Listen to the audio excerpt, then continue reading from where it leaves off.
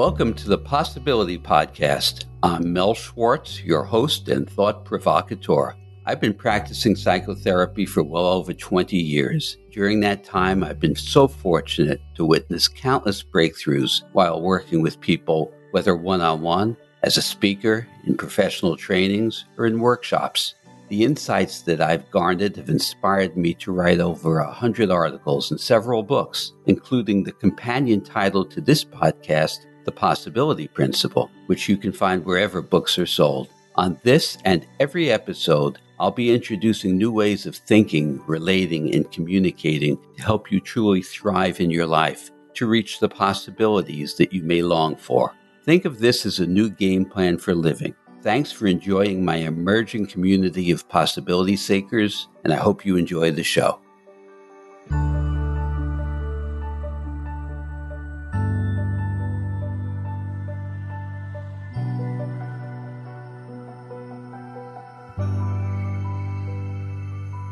Hi, everyone. Today we're going to be talking about the notion of bias, subjectivity, and objectivity. But let's begin with this word bias.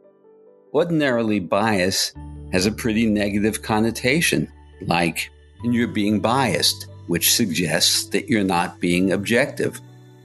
Let's take a look at this phenomenon and consider the profound consequences of our beliefs around bias and objectivity. Several years ago, I was a prospective juror on a alleged drunk driving case. I recall sitting on the witness stand as the prosecutor was interviewing me to determine my qualifications as a juror.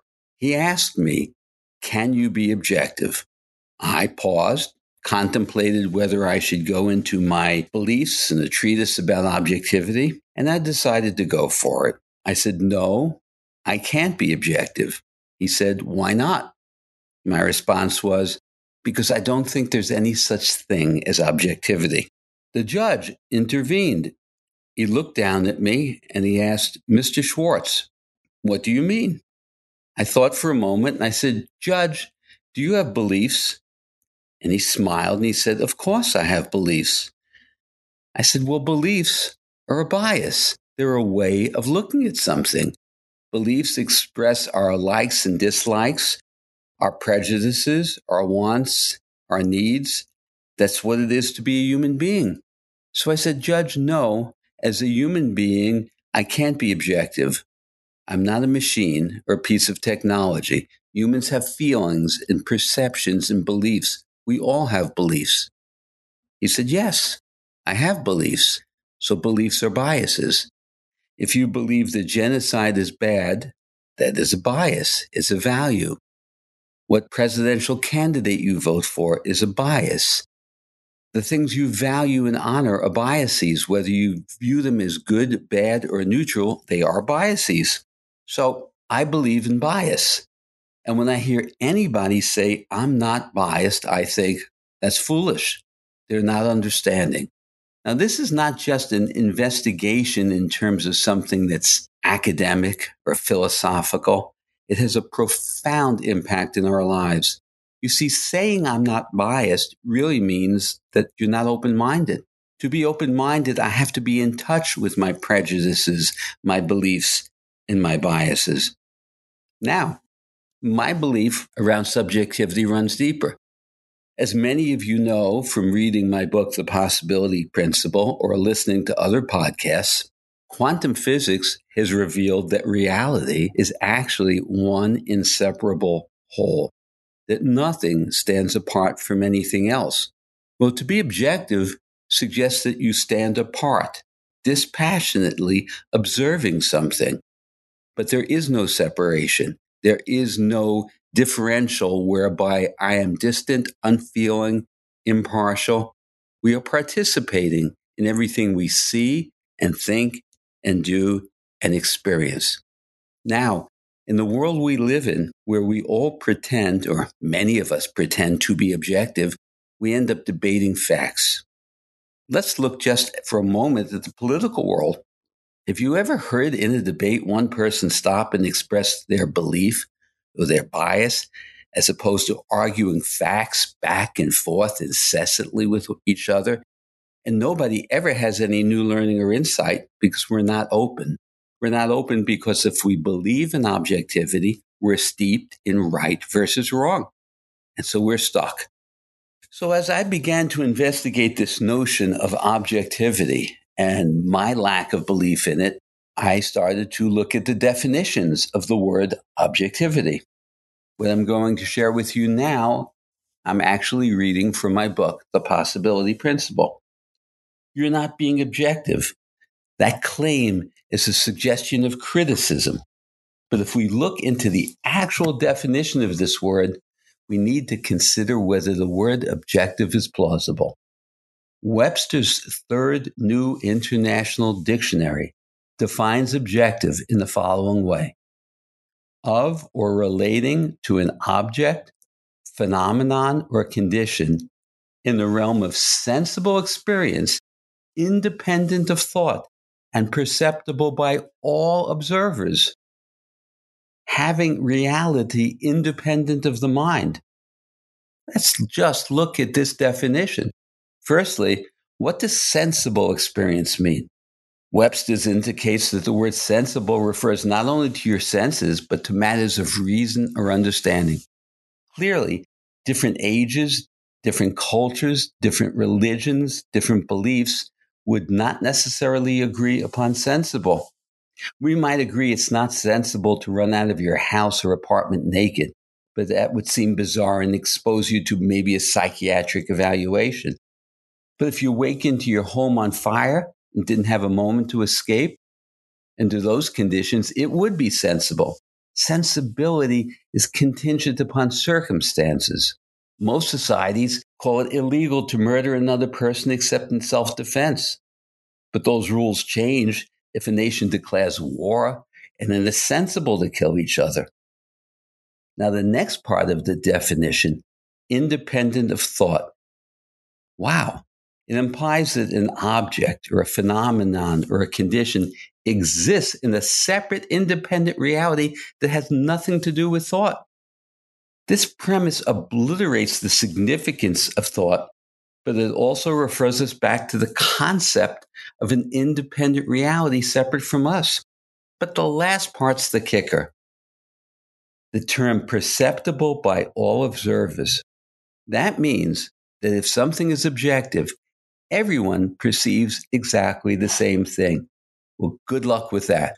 We know that doesn't work. We all have differing perceptions. And let's talk about memories. How many of you, this is a rhetorical question, so I won't put it as a question. We've all experienced getting into a disagreement or an argument about an event or an exchange in the past. We remember things differently. Memory is not objective and concrete. Memory is fungible. Memory is flavored and filtered by our experiences, not only of that moment, but our experiences since that moment. So this entire premise is that the notion of objectivity is unachievable, unattainable, and silly. Now, subjectivity should not be regarded to as a negative. You're not being objective. Your response to that should be, well, of course I'm not being objective. I'm a human being. I have perceptions and feelings. Here is my subjectively informed opinion. In my field, the field of psychology and psychotherapy, we operate, or I should say, the field operates, I certainly don't, from the premise of diagnosis. The idea of a diagnosis is that a therapist can sit back and objectively determine what they're looking at and hearing in their client or patient's life experiences and perceptions and attribute a diagnosis to them, as though the therapist themselves doesn't have subjective biases, that the therapist isn't informed by their own values and their own childhood. You know, the very notion of diagnosis had some merit to begin with. Let's just talk about this for a moment. A term, a diagnostic term, let's use the term ADHD, had merit to begin with. Let's go back to when the term ADHD was first created. A team of psychiatrists working for the DSM, that's the Bible, it's the diagnostic manual, that creates these terms, sat back and discussed that there was a new phenomenon occurring where many people seem to have a lack of attention or a hyperactive quality of attention, ADHD, attention deficit or hyperactive. Now, their observation of this phenomenon is fine and their description of it is fine. But then they create the term ADHD, and that's useful. The problem is when we create a term and then think that the term actually exists. So then years later, we say Jane has ADHD as an objective reality. But it isn't. It's a description. It's not useful in therapy to objectify people.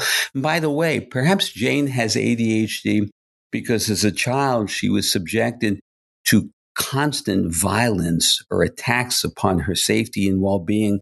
And so she developed a hypervigilance. So her mind was always alert to danger. And decades later, she still has that quality. It's no longer adaptive. But Jane doesn't have ADHD. It's a behavior that she manifested. Let's consider for a moment what happens in personal relationships, friendships, family relationships, or romantic relationships. When we speak to each other in objective ways, we run into trouble.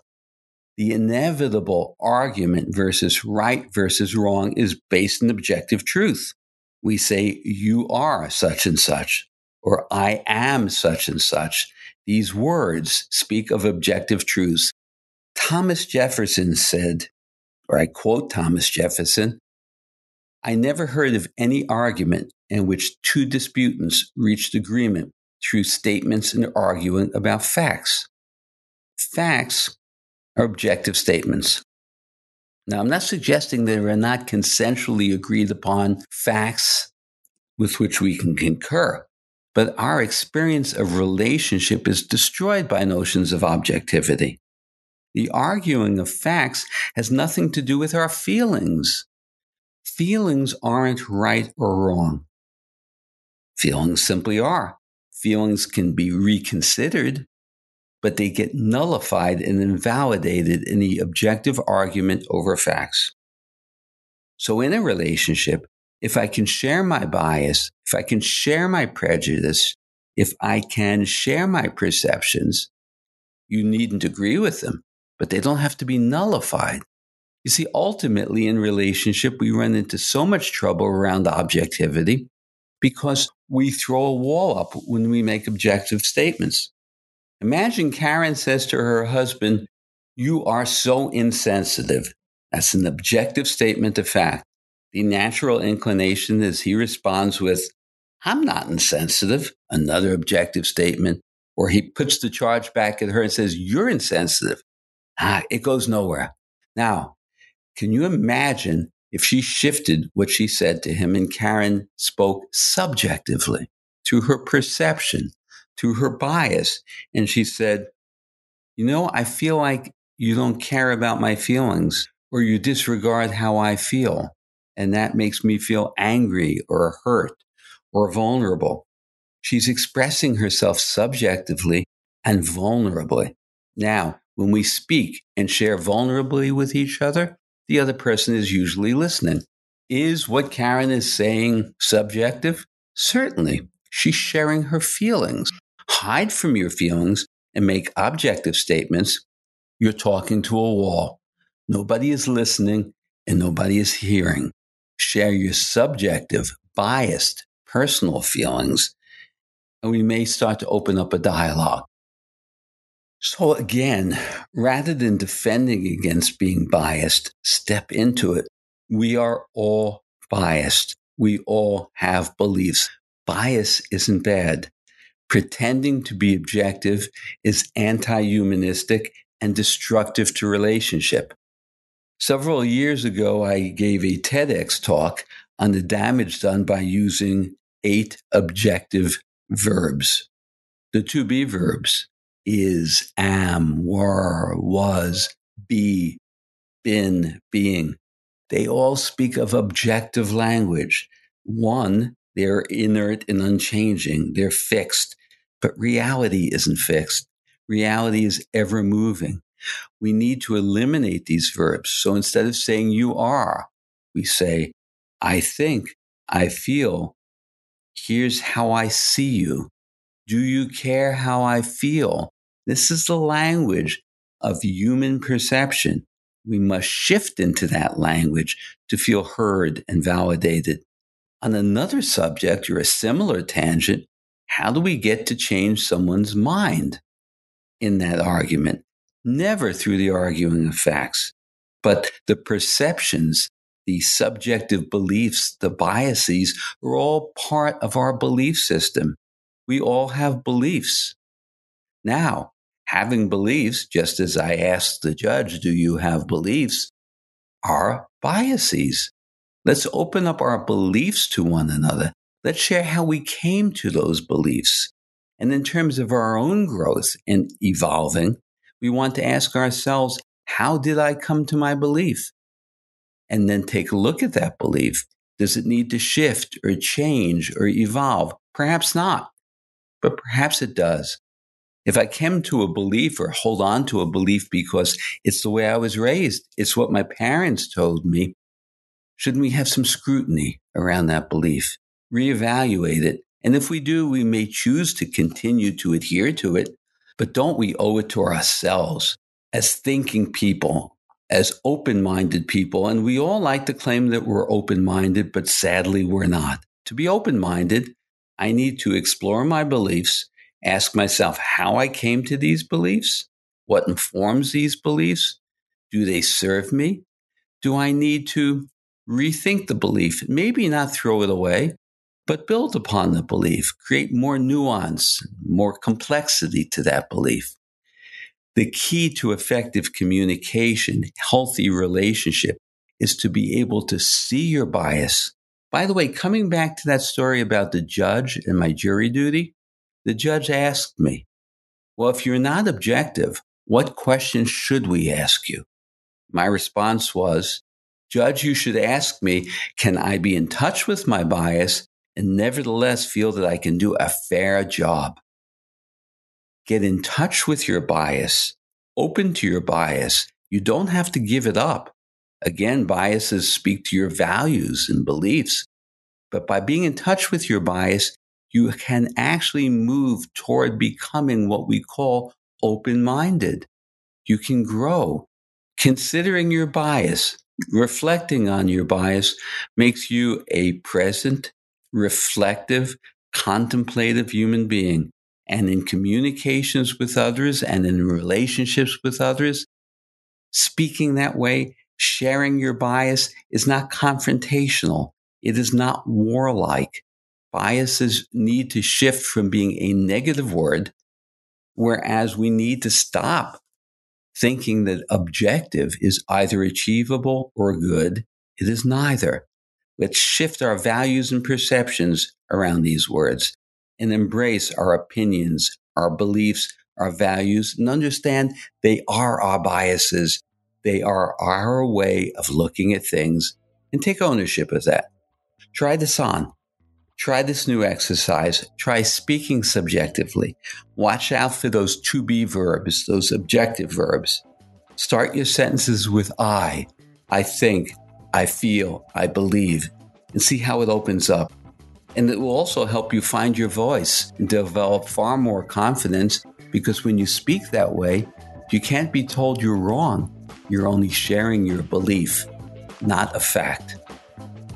Until next time, stay safe, be well, and get in touch with your biases.